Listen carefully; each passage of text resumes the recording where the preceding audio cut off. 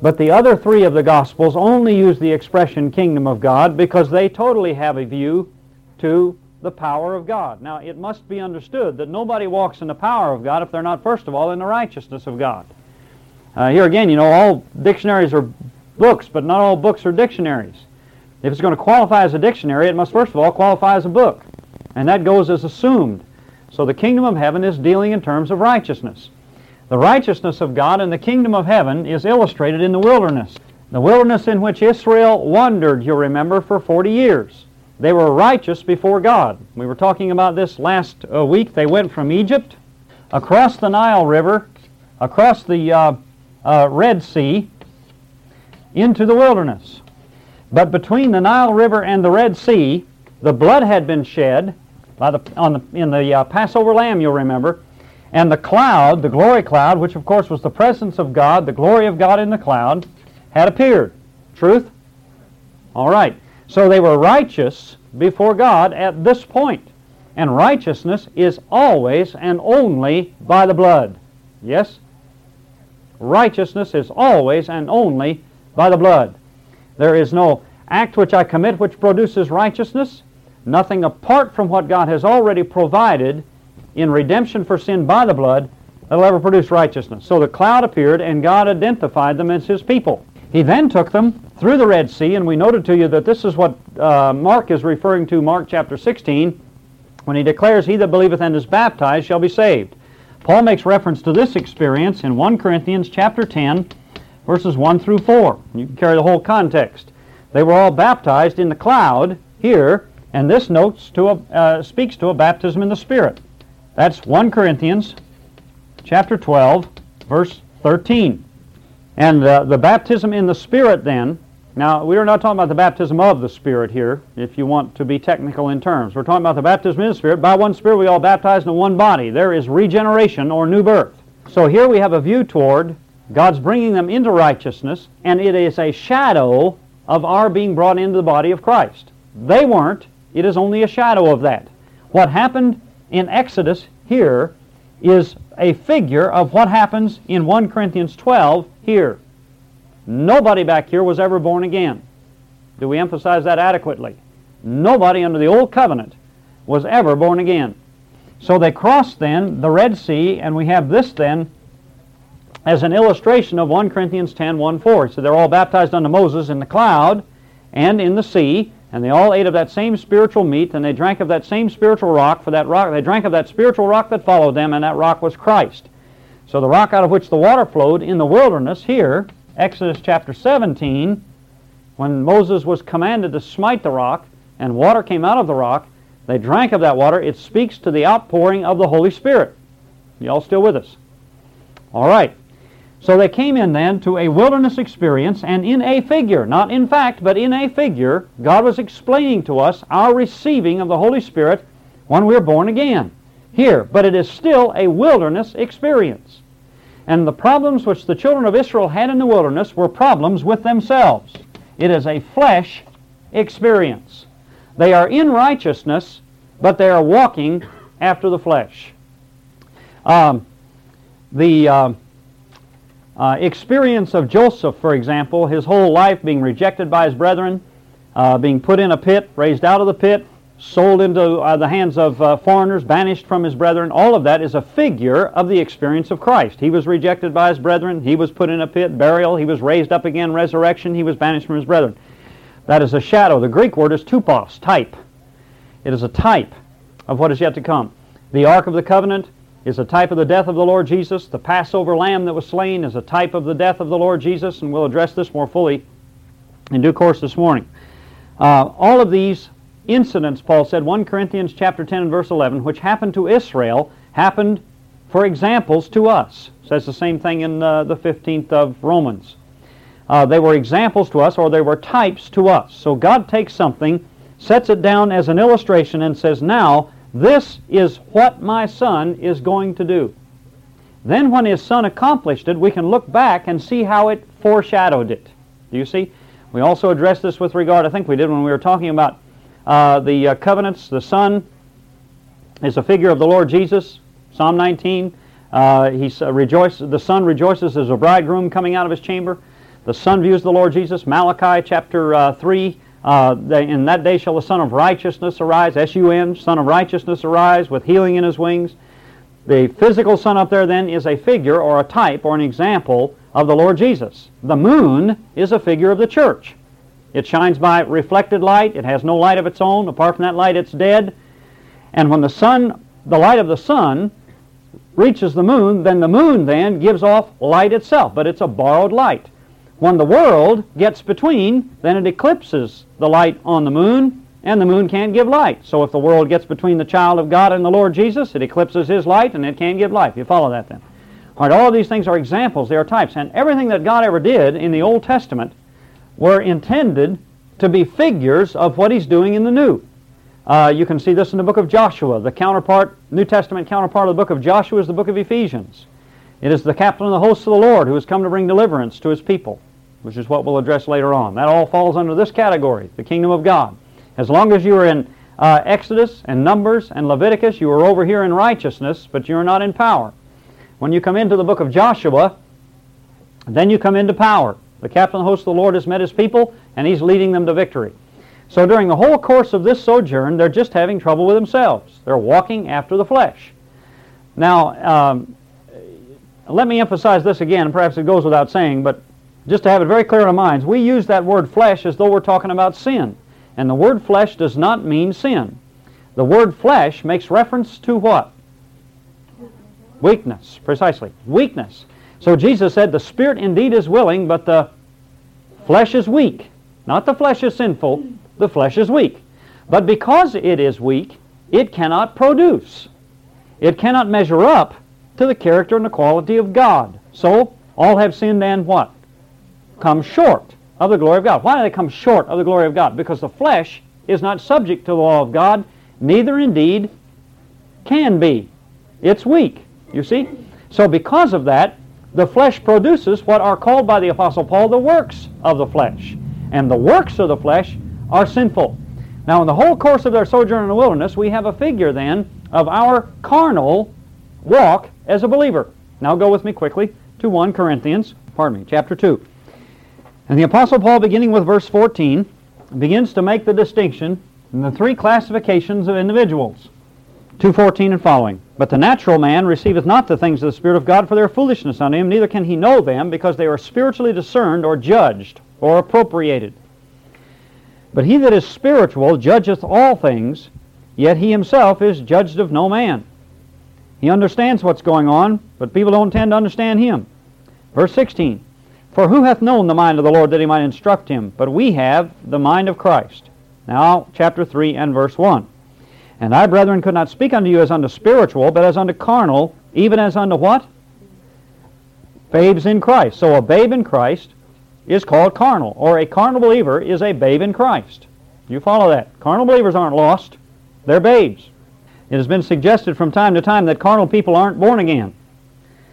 Well, beloved, the interesting thing about born-again people is that they oftentimes manifest the fact that they're born again by their carnality.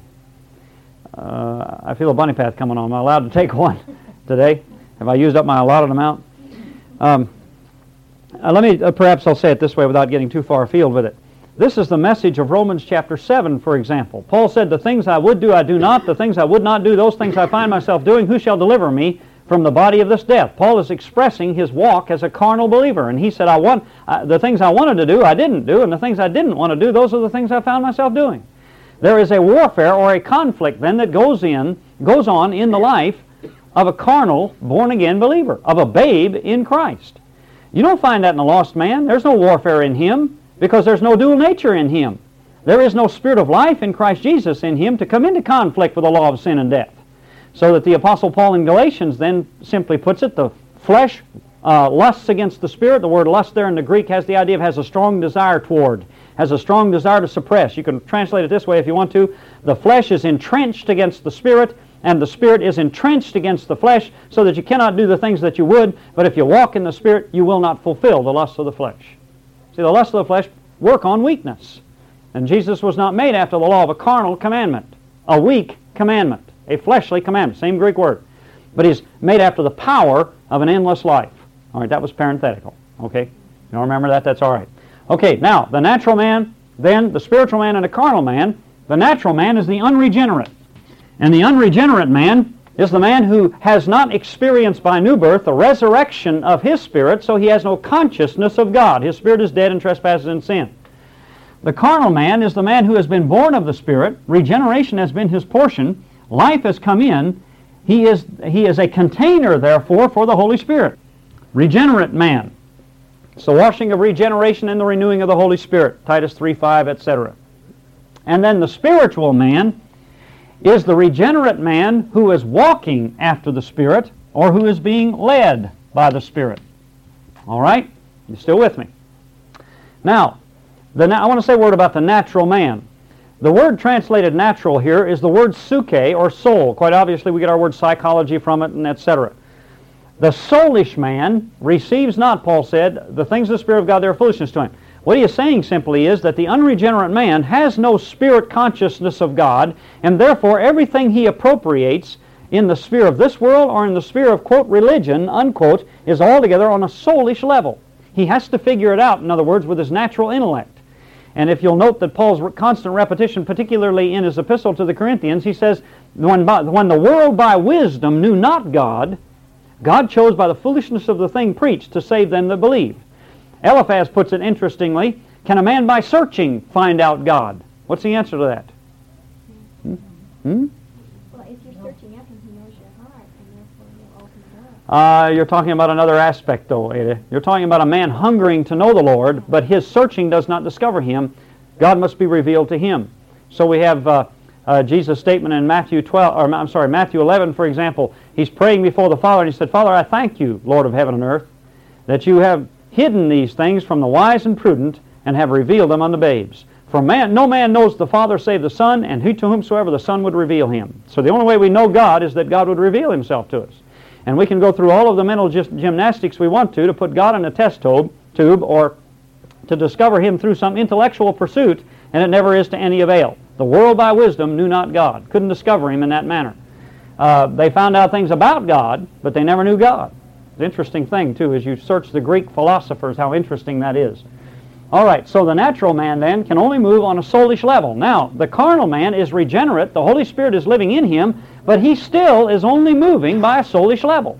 Do you see that now? Now, there's nothing wrong with the soul.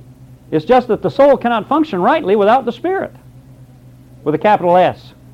So as the believer is regenerate, then, if I still walk after the natural mind, then I'm walking as a carnal believer. If I die, I go to heaven. But in the words of Job, again, I get to heaven by the skin of my teeth. And that's another subject which we're not intending to pursue right now.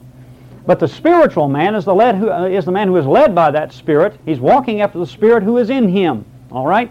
You all with that then? Okay, so the issue then of the wilderness is the view toward the carnal believer. And again, the Greek word for carnal and flesh, same word. It's the word sarkikos. They're translated both these ways in the New Testament Scripture. That's unfortunate, but we get used to that sort of thing. All right. Any questions about this now? So there they are in the wilderness, living in the kingdom of heaven, but they have not, and we're talking about the figure, understanding that nobody in the Old Testament was ever saved, and nobody in the Old Testament ever born again.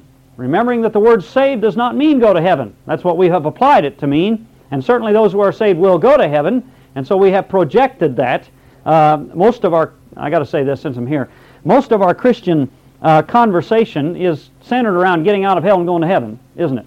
Have you observed that the Apostle Paul in his epistles doesn't even talk about hell? Someone, as a matter of fact, has suggested that hell couldn't be real because Paul didn't talk about it. I don't know what they expect to do with the words of the Lord Jesus. I think that's quite interesting. The reason Paul didn't talk about hell was because he was not talking to a people who were going there. So why talk about it? But we still hold that in our thinking as though the ultimate work of God was to get us out of hell. Not true. The ultimate work of God is to conform us to the image of His Son. And once He has redeemed what is His, hell is no longer a thing to be considered. It's totally out of the picture. All right. Now we're looking, I want to emphasize so that this is, you don't lose sight of this, that all we're talking about here in the Old Testament experience is intended to be an illustration of what we were going to have in a new. Hebrews chapter 11, verse 40. These all died in faith, not having received the promise, God having provided some better thing for us, that they without us should not be made perfect. Hebrews 11 is talking about all of the Old Testament saints who by faith were justified, but they were never saved. All of these people were justified, and because they were justified, they stood righteous in the presence of God. If you would, then, they went to heaven. But they were not saved. Nobody under the Old Covenant was ever saved. And it is not until the Holy Spirit comes on the day of Pentecost that salvation is brought to His people. Salvation is deliverance. Salvation is the power of God. Salvation is the experience of the resurrection life of Jesus Christ.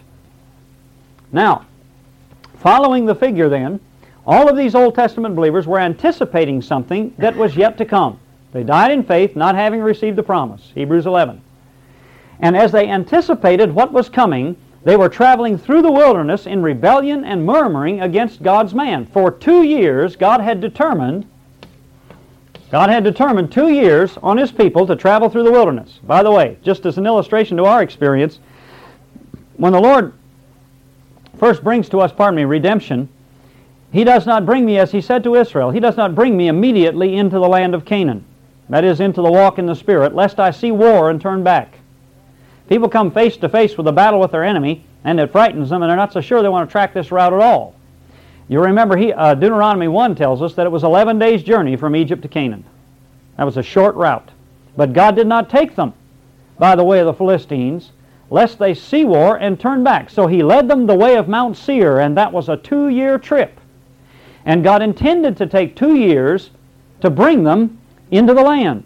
But it turned into 38 more years because of their rebellion at Kadesh Barnea. Yes? All right, so it came to a total of 40 years, and 40 in the Word of God is the number of test or trial. For the 2 years, they saw as acts. For 40 more years, they wandered in the wilderness so that God could deal with Israel. As one brother said, it took God only a few days to get Israel out of Egypt, but it took Him 40 years to get Egypt out of Israel. And the whole issue of what He's doing with the child of God is taking all this time to get me out of me. I am crucified with Christ. That's a finished work. Galatians 2:20. Now God is manifesting to me what I am so that I'll be willing to release what I am to Him so that He can replace me with Himself. That's what He's been out to do in the first place. Our attitude generally is, well, God wants to improve me. God's not interested in improving you. God has already crucified you. God wants to substitute Himself for you, and nothing less than that will please Him. All right, now we're going to move then from justification. Are we all following these terms now? It's very important that we do. Justification or righteousness, they are the same Greek word. The word dikaios means righteousness or justification or just or right before God, if you would. We're going to move then to the Jordan River. And in the crossing of the Jordan River, the people of God move out of a carnal experience, merely knowing justification, into a spiritual experience, knowing salvation. Again, that didn't really happen to Israel, but it is a figure of what was going to happen to us. Do you see that? Now, who is leading them up to this time, till the time they get to the Jordan? Who's been leading them? All right, Moses has. Moses, in the Word of God, is a figure of the law. A figure of the law. Who's the priest been ministering to them all this time? Aaron. I can spell Aaron, that's my son's name. Aaron is a figure of the ministry of Christ in death. The priestly ministry of Christ in death. There are 2 priestly ministries of the Lord Jesus. The Aaronic ministry, which is the priesthood of time and sacrifice. The Aaronic ministry was a priesthood of time and of sacrifice. Jesus came into time at the end of the age to offer Himself as a lamb without spot to God. And that was a priesthood then associated with death. And Aaron died in the wilderness. And it notes then the finished work of the Lord Jesus, and it was imperative that Christ die before we ever come in to the kingdom of God or power. So Moses led them this whole time, and Aaron was the priest. Now, just holding that in your mind, let me finish what I'm saying here. The second priesthood is the Melchizedek priesthood. The Melchizedek priesthood of Christ is a priesthood of eternity and of, somebody tell me, intercession. Of priesthood and intercession. When the Lord Jesus ascended to the Father, He entered into His Melchizedek ministry. Sacrifice has already been made in the earth in time. That's a finished work. The blood is sprinkled in the presence of the Father, and now the Lord Jesus is interceding for us eternally, and there'll never be a time in in the new heaven and the new earth when you can get along without Jesus Christ. I trust we all understand that. He is our sole right to be there. The head can't exist, the body can't exist without the head. He is our head. So he has entered into a Melchizedek ministry for eternity, and it is a ministry of intercession. He stands in our behalf before the Father. Yes, ma'am. The Melchizedek priesthood is also in the Mormon Church. Are there any other religions that have carried that on? They say that they are going back to the truth through the lines of Melchizedek priesthood, and that they can trace who, I don't know exactly what the word was, but who brought each one of their own little minister-like people Yes. into it. You know, they trace each one back to the very Yes, they're very genealogically orientated. They have a, matter of fact, they've got them all over the country right now, but they have one main genealogical office in Salt Lake City, and any one of you in this room right now could go to one of those offices, and they could trace your genealogy back until, every one of you. That's an interesting thing when you think about it. It's got some awesome ramifications. But let me, in answer to your question, the problem that we face with that is that both of these priesthoods belong to the Lord Jesus. And for instance, the Melchizedek priesthood is figured only once in the Scripture, in the man Melchizedek. You remember that? And he's spoken to, of course, in Genesis 15 when he meets Abraham returning from the slaughter of the kings, and in Psalm 110, wherein in Psalm 110 God says, "Thou art a priest forever after the order of Melchizedek." Now both of these are addressed in the Epistle to the Hebrews. Both of them are applied to the Lord Jesus. They are never applied to man, and the Aaronic priesthood, Paul tells us, ended at the sacrificial death of the Lord Jesus, and the whole characteristic of the Aaronic priesthood in the whole course of his earthly reign, that is before Christ came, was that it was a priesthood of infirmity compassed with death. And every time someone in the Aaronic priesthood died, they had to put a new priest in his stead until the real priest came along and made that sacrifice, who has who ever liveth. Let me read the passage. Go with me, please, to Hebrews. There's quite a bit we might read in this connection, but let's start, please, with chapter 7. To put some man in this priesthood of Melchizedek right now is to say that there is a man who takes the intercessory position before God for mankind. Start with verse 11, chapter 7. If therefore perfection were by the Levitical priesthood, for under it the people received the law, what further need was there of another priest who should arrive after the order of Melchizedek and not called after the order of Aaron? For the priesthood being changed, there is made of necessity a change also of the law. That's where we move from the law of Moses to the law of the Spirit of life in Christ Jesus. We're not addressing that now, but that's what he's speaking to. For he of whom these things are spoken pertaineth to another tribe, of which no man gave attendance at the altar, for it is evident that our Lord sprang out of Judah, of which tribe Moses spoke nothing concerning priesthood. And it is far more evident, for after the similitude of Melchizedek, you notice that word similitude? He is a figure, a type, an example. After the similitude of Melchizedek, there ariseth another priest, who is made not after the law of a carnal commandment, but after the power of an endless life. For he testifieth, Thou art a priest forever after the order of Melchizedek. Now move over with me, please, to verse 19. For the law made nothing perfect, but the bringing in of a better hope did, by which we draw near unto God. So if, for example, the Aaronic priesthood were being continued today, then we would be continuing in something which could make nothing perfect. You see? The Aaronic priesthood was a constant repetition and reminder of sins. Go with us, please, to chapter 9. Let's see, chapter 9 and verse 6. Now when these things were thus prepared, the priest went always into the first tabernacle, accomplishing the service of God. But into the second went the high priest only once a year, not without blood, which he offered for himself and for the errors of the people. Did Jesus have to offer for himself? No, he didn't. The Holy Spirit thus signifying that the way into the holiest of all was not yet made manifest, while the first tabernacle was yet standing. We noted to you under the covenant, you remember, that when the veil was rent in twain, that began the new covenant, and the way into the holiest was made plain, which was a figure for the time then present, in which were offered both gifts and sacrifices that could not make him that did the service perfect as pertaining to the conscience, which stood only in foods, drinks, various washings, carnal ordinances imposed on them, until the time of the Reformation, or the making of things, setting of things right. Literally that word means the setting of things right. Now verse 11. But Christ being come and high priest of the good things to come by a greater and more perfect tabernacle, not made with hands, that is to say, not of this building, neither by the blood of bulls and goats and calves, but by his own blood he entered in once, not repeated every year, as Aaron does, but once, into the holy place, having obtained eternal redemption for us. For if the blood of bulls and goats and the ashes of an heifer sprinkling the unclean sanctifies to the purifying of the flesh, how much more shall the blood of Christ, who through the eternal Spirit offered himself without spot to God, purge your conscience from dead works to serve the living God. And on you go with it. You can pick up from verse 23 of chapter 9 and read on. The emphasis is on the same thing. So the whole Aaronic ministry was just a pattern of good things to come. So that, I said, let's say this. If I set up the Aaronic ministry again, I've gone back to the shadow. Yet here again, it's like buying a Cadillac and sitting down in the shadow and enjoying the shadow. It is really quite ridiculous. The whole issue then of the Aaronic ministry was to give a foreview of what God in Christ was going to finish. And since He has finished that work, that's why the Epistle to the Hebrews was written. Because Christ has finished the work, and yet many of those Hebrew believers were still living in some of those ordinances. Paul said, if the work is finished, why are you living in the shadow? Come live in the substance. Move from here to here, in other words.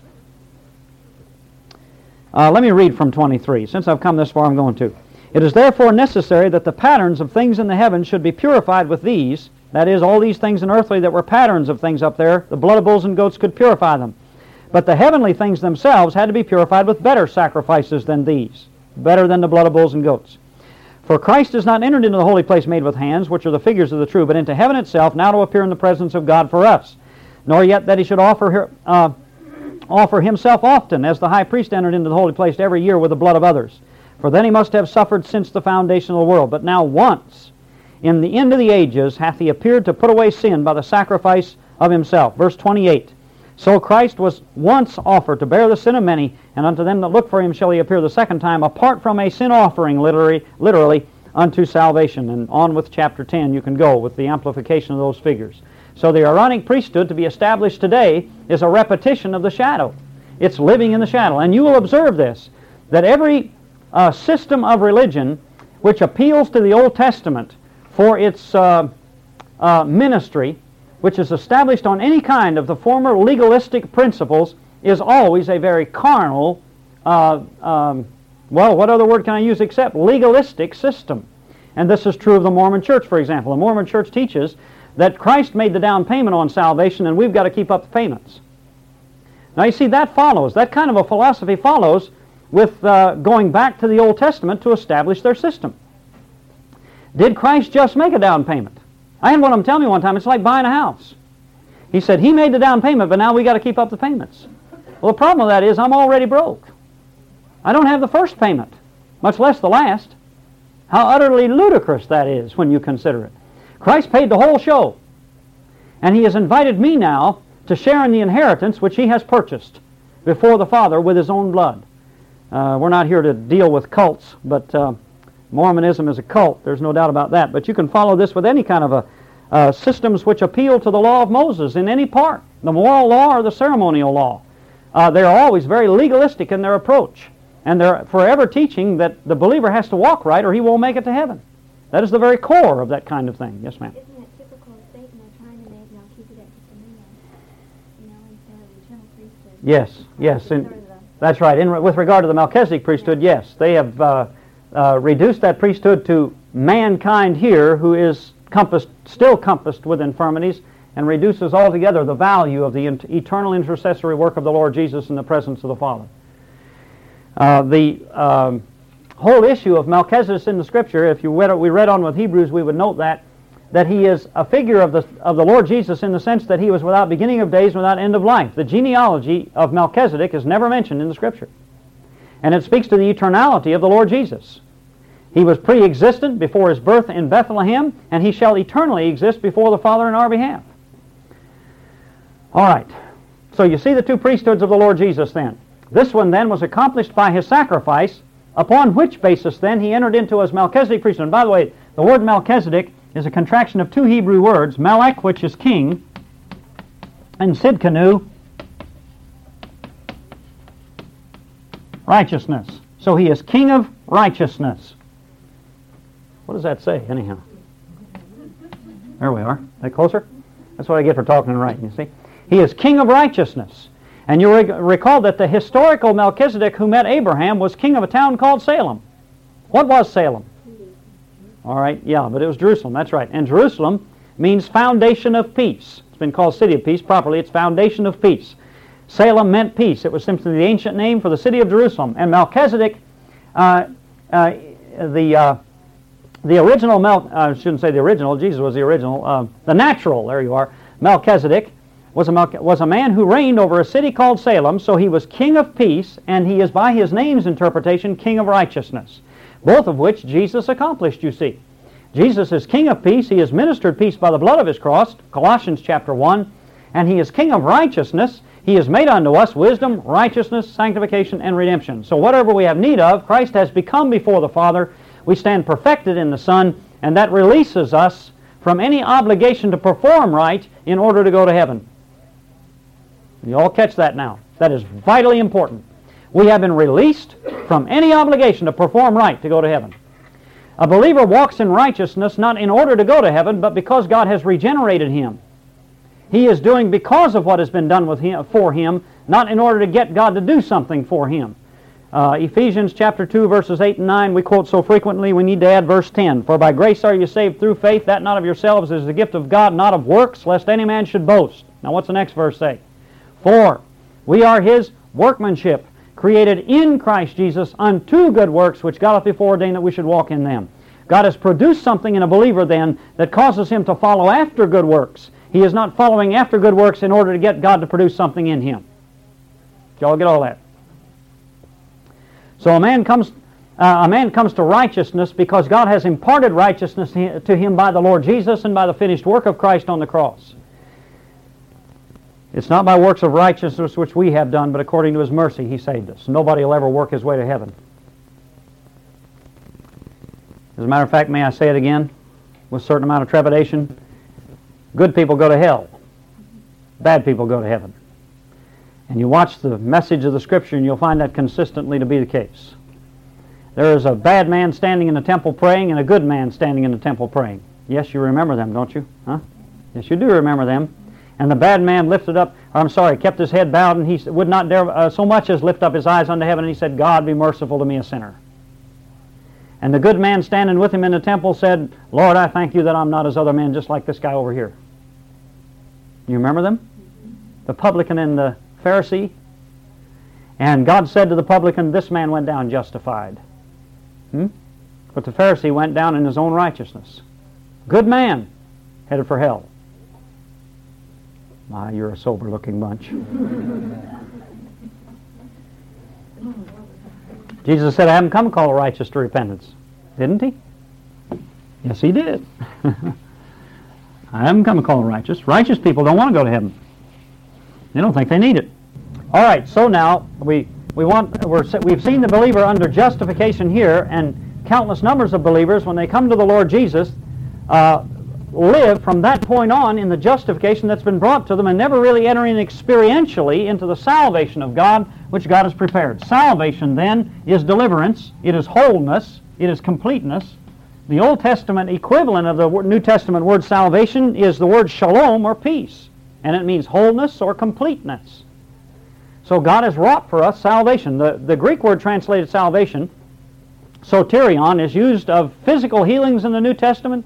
It's used of deliverance in temporal senses, and it's used of the believer in his position before the Father in Christ Jesus. He is saved in the fullest sense of the word. Now, Romans chapter 10, verses 9 and 10, as we've noted to you before, so often quoted to unbelievers to lead them to Christ. The fact of the matter is that the verses were written to believers who knew justification, but they didn't know salvation. If I might just refresh your memory once more here, if Paul starts out his epistle to the Romans chapter 1 and verse 8 with saying, your faith is spoken of throughout the whole world, why in the world does he in the next verses then say, I want to preach the gospel to you that are at Rome?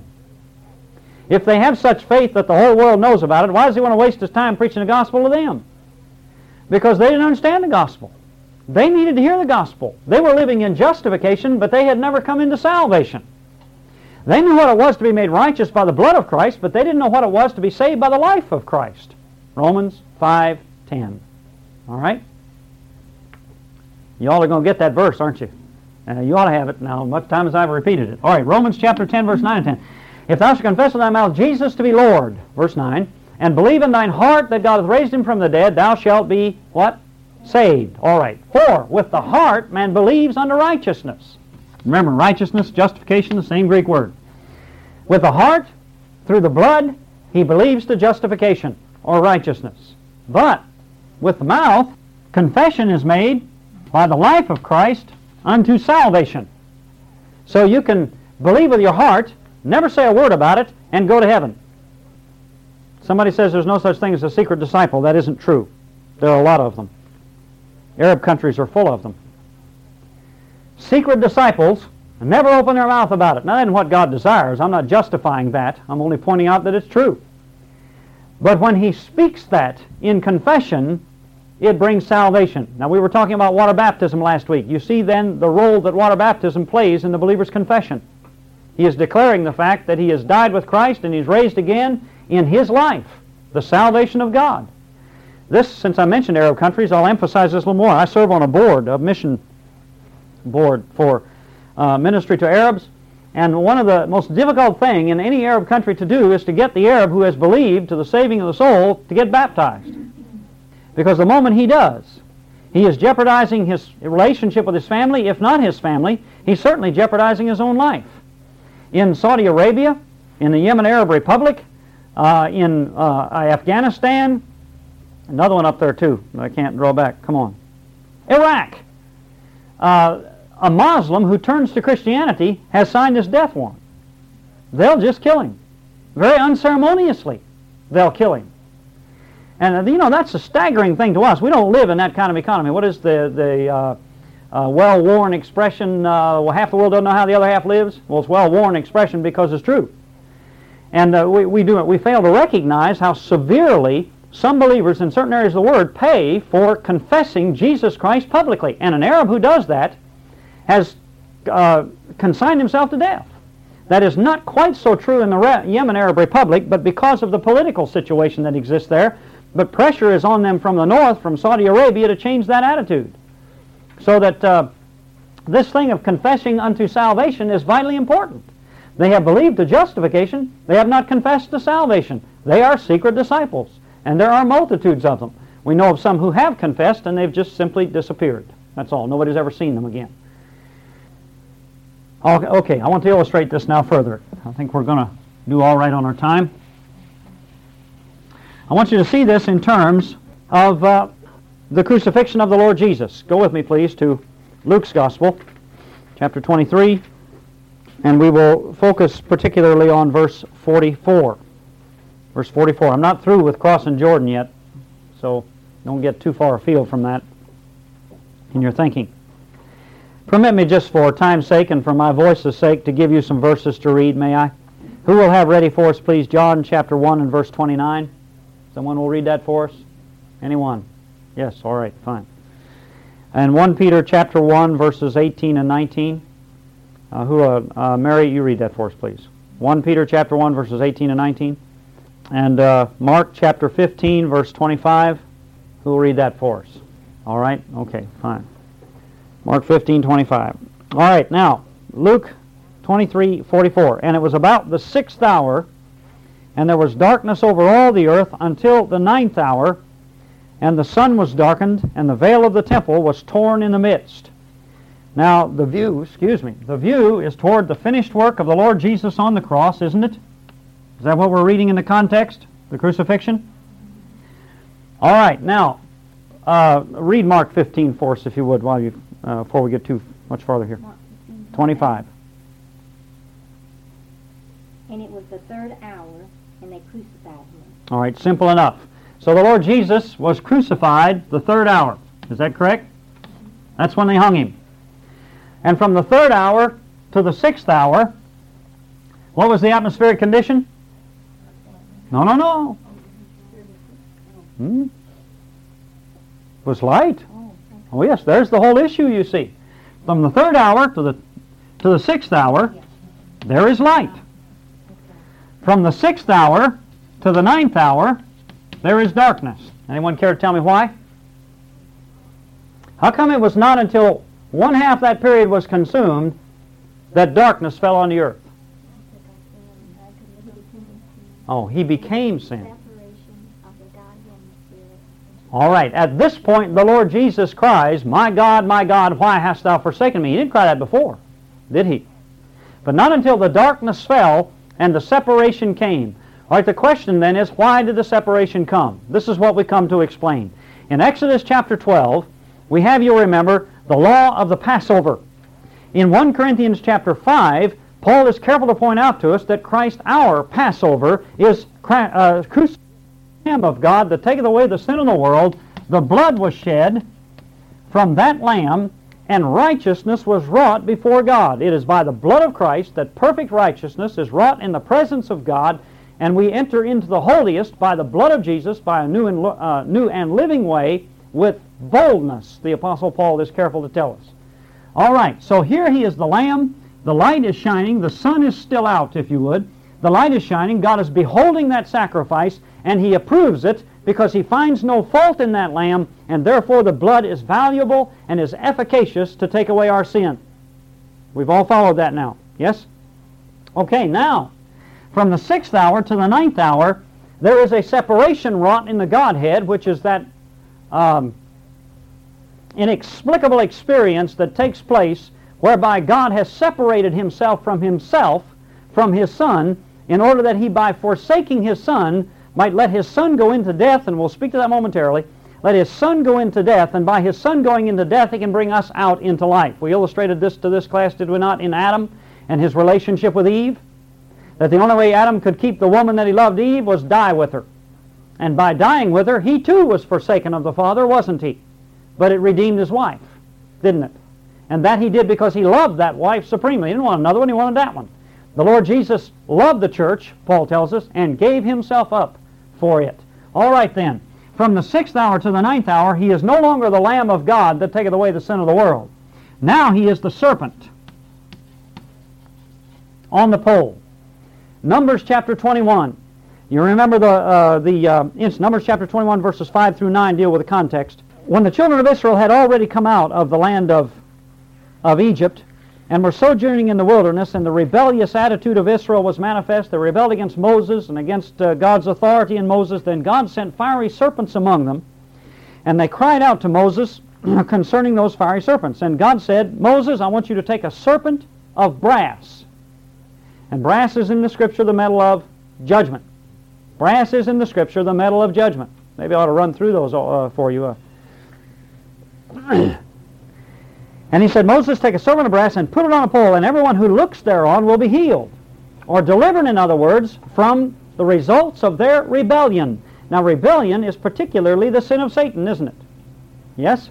Satan in his 5 I wills, Isaiah 14, I will be like the Most High. And the Most High God is the possessor of heaven and earth. So he says, I'm going to displace the Son as the possessor of heaven and earth. Rebellion. So God put up that serpent as a figure of Satan. And is not the serpent in the Scripture the figure of Satan? From Genesis 3 and following, Paul says, for example, in 2 Corinthians chapter 11, I fear as the serpent beguiled Eve through his subtlety, that you should be corrupted from the simplicity which is in Christ. So the serpent speaks to Satan. Here then it is righteousness. But here, astounding. Satan? Are you still out there now? There is bloodshed here. There is no blood here in the serpent. Serpent shed any blood? Wouldn't done any good if it had. So what is God telling us? You remember when Jesus was in the garden? He said, he came, left his disciples here and took the 3 and went off, and then left them sitting and went off a little farther, and he said, watch with me. And he went off and prayed, and he said, Father, if it be possible, let this pass from me. The cup was not here. The cup was here. Was it any surprise to the Lord Jesus that he was going to die? Was it any surprise the manner in which he was going to die? He had been repeatedly saying that to his disciples in the whole course of his 3-year ministry, that the Son of Man must be delivered, betrayed, be delivered into the hands of sinful men. In another case he says into the hands of the Gentiles, be crucified, and on the 3rd day rise again. That was no bulletin to the Son. So why then, when he came into the garden, did he pray that prayer, Father, if it be possible, let this cup pass from me? A cup in the Scripture is fellowship. A cup is communion. 1 Corinthians chapter 10, Paul said, the cup of blessing which we bless, is it not the what? Communion of the blood of Christ. If you want an anglicized form of the word communion, it is common union. That's what the word means. Common union. So Jesus said, let this cup pass from me. What was the cup that he was about to drink? Fellowship with the devil. The only way he could ever loose us from the authority of the devil is that he would himself come under that authority. Astounding. And when he saw that in that cup, that is what he shrank from. But he said, thanks be unto God, nevertheless, not what I will, but what you will.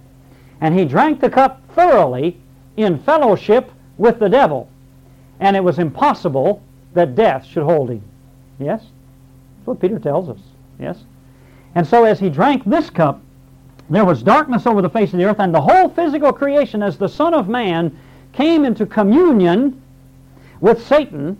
As the Most High God, possessor of heaven and earth, came into communion with Satan, it was necessary that the whole physical creation should shut its eyes to what was happening here as the Father turned his back, and the physical creation over which Christ bore legitimate rule shut his eyes to the fact that communion was now held in the Godhead with Satan.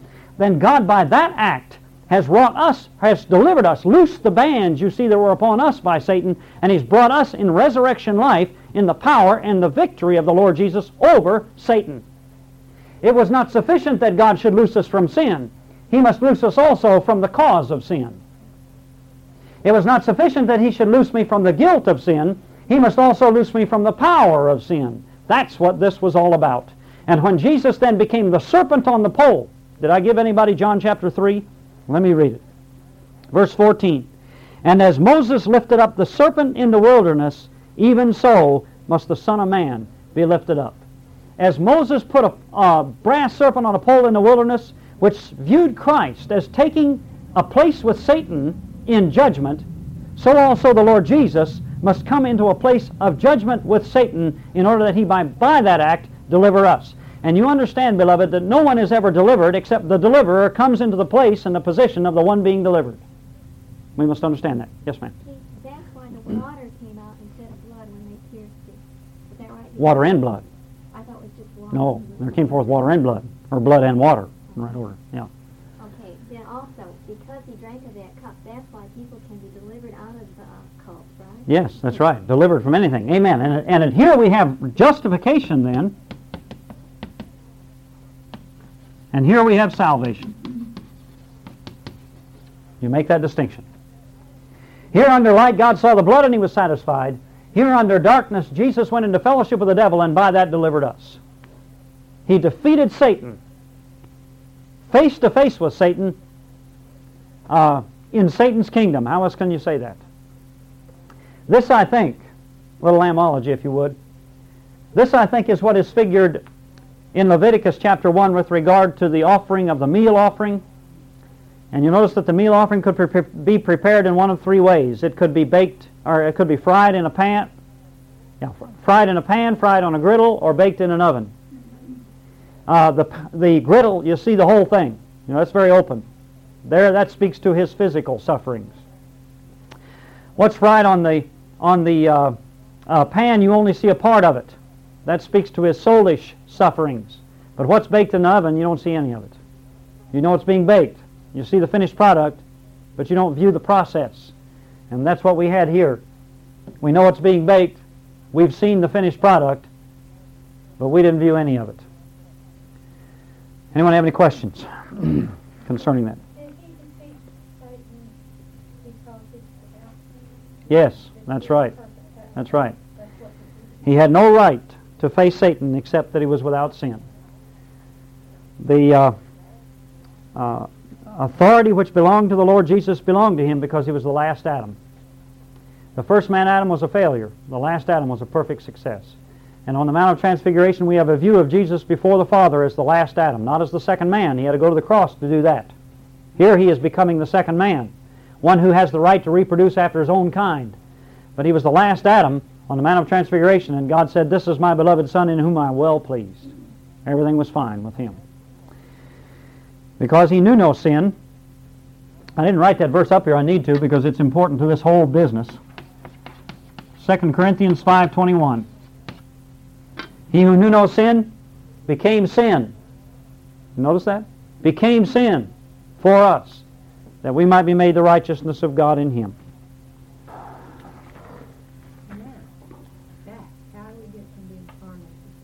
Oh, yes. Said I was going to say that, didn't I? Well, all right, we need to take a break, but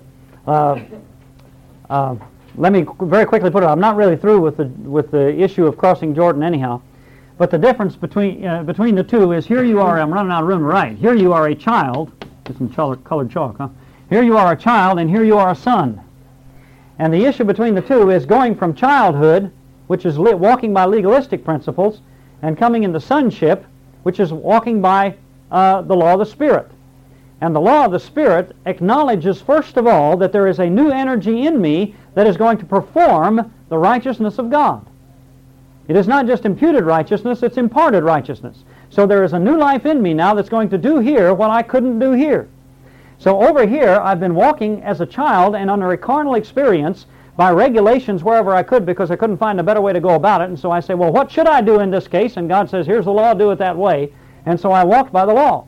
If I want to move then into sonship, which I have been made by the advent of His Spirit, we haven't discussed that yet, we will in due course.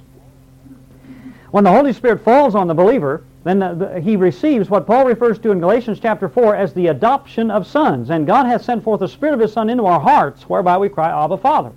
So we have a new energy here. The law was a carnal commandment. It was weak through the flesh. Flesh couldn't perform. Law could say what to do, but it couldn't give you any energy to do it. Now God has sent His Spirit, which has made me a son. The Spirit of God is in my heart now, and Paul says if we walk in the Spirit, we shall not fulfill the lust of the flesh. All right, your question then is, how do you walk in the Spirit? Yes? Right? Okay. By walking in the Spirit doesn't mean that you perform correctly. Walking in the Spirit means to, number one, acknowledge the fact that the Spirit of God is in you to to fulfill before God every just requirement of the law. That's 8:2 and following of Romans. For what the law could not do, in that it was weak through the flesh, God sending His own Son in the likeness of sinful flesh, and for sin condemned sin in the flesh, that the righteousness of the law might be fulfilled in us, who walk not after the flesh, weakness, but after the Spirit, power. Are you following now? All right, we think then to walk after the Spirit is to perform rightly. And you know, we have really made a law out of the Spirit, just like we made a law out of the commandment. Are you following what I'm saying by that? We have taken the whole principle of walking in the Spirit and made it something I had to do, just like we were under the law. So how is that any different? Why, it's no different at all, and that's why we have all these frustrated believers trying to walk in the Spirit. That's a contradiction in terms. You can't try to walk in the Spirit any more than a peach tree can try to produce peaches. It is its nature to produce peaches. So it simply comes to this. I'm going to open a can of worms now. I don't have time to pursue it all, but I'll do it anyhow. I had somebody write me a letter the other day from North Texas asking me to give some explanation of this verse, Philippians 2:13. And we had some tapes on it, and so we sent them the tapes, and I want to write them a letter too concerning it. But that you know, is so difficult for us. We are practical infidels. We really are. It's so difficult for us to believe the Scripture. And Philippians 2:13, maybe I quote 12 while I'm at it. Work out your own salvation. The word work out means to bring to maturity. Bring to maturity your own salvation with fear and trembling for. What's verse 13 say now?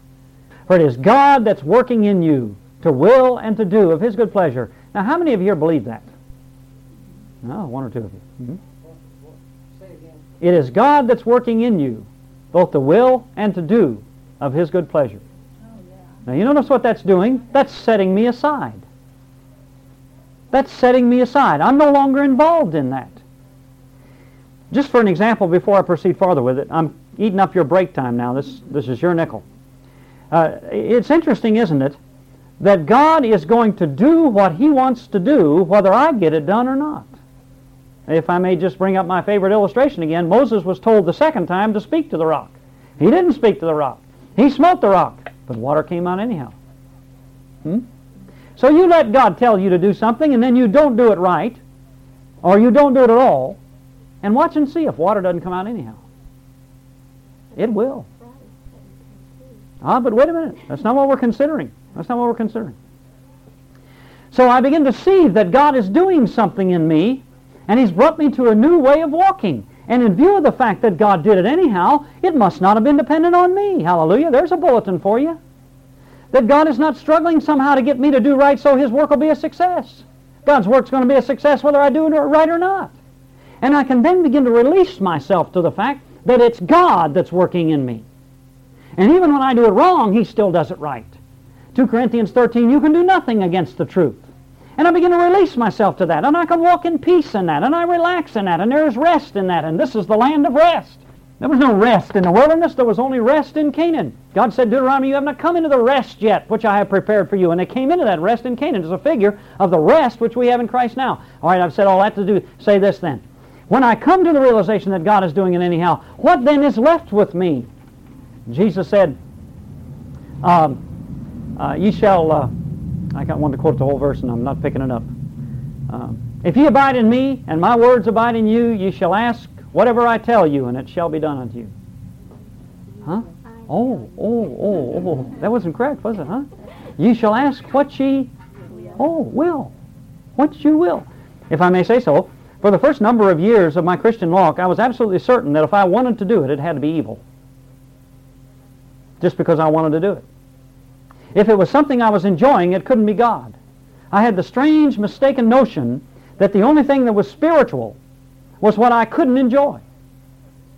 And I've come to the realization that it's God that's working in me to will. Will. You should ask what you will, and it shall be done. Guess what, saints?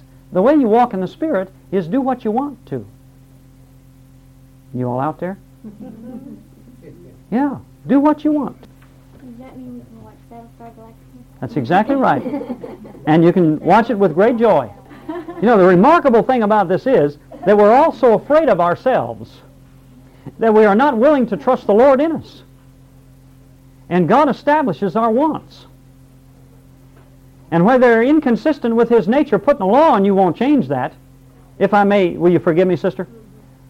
If God didn't want me to watch Battlestar Galactica, and I didn't watch it, but I wanted to watch it, I might as well have watched it. That is exactly what Jesus was saying to the Pharisees. He said, you're priding yourself in the fact that you never committed adultery, but He said you might as well have because you wanted to.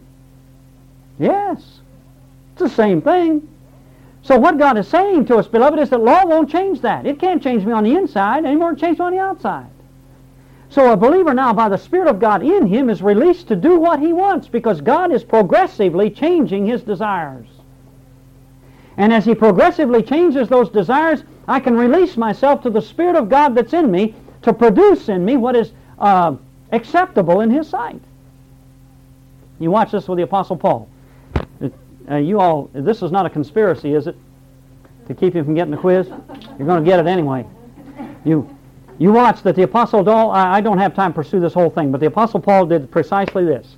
That wherever the Apostle Paul went, he went because he wanted to go. Yes? He went because he wanted to go. He didn't stop and have a 3-day prayer meeting before he went. He just went. We usually have our 3-day prayer meetings to lend spirituality to doing what we knew we were going to do in the first place, but we just wanted to look spiritual, so that we had this long 3-day prayer meeting.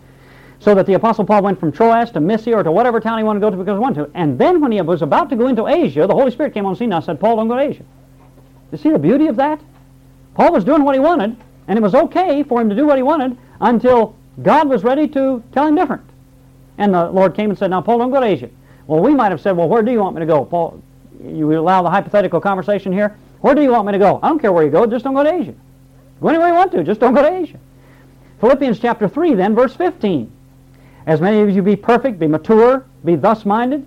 And that is, if you quit being a child and you start to be a son, be thus minded. That is, press toward the mark of prize of high calling of God in Christ Jesus. Talking about people that have a hunger after God. This applies to people that have a hunger after God. They're the ones that are sons. Children don't have a hunger after God. They got to play with toys. All right? So that here Paul says then, as many of you as be perfect, be thus minded, and if in any way you be otherwise minded, God will reveal even this to you. Isn't that wonderful? So just go on and do what you want, and if God's got to tell you something different, He'll tell you. You're all right till God tells you different. That's walking in the Spirit, brother. And you see, this takes the regulations. This takes all the regulations off your Christian walk. And I say this in all haste, beloved, I am not the least bit worried about some believer taking that to say, well, if that's the case, then I'm just going to go live in sin. I'm not the least bit worried about that. Not the least.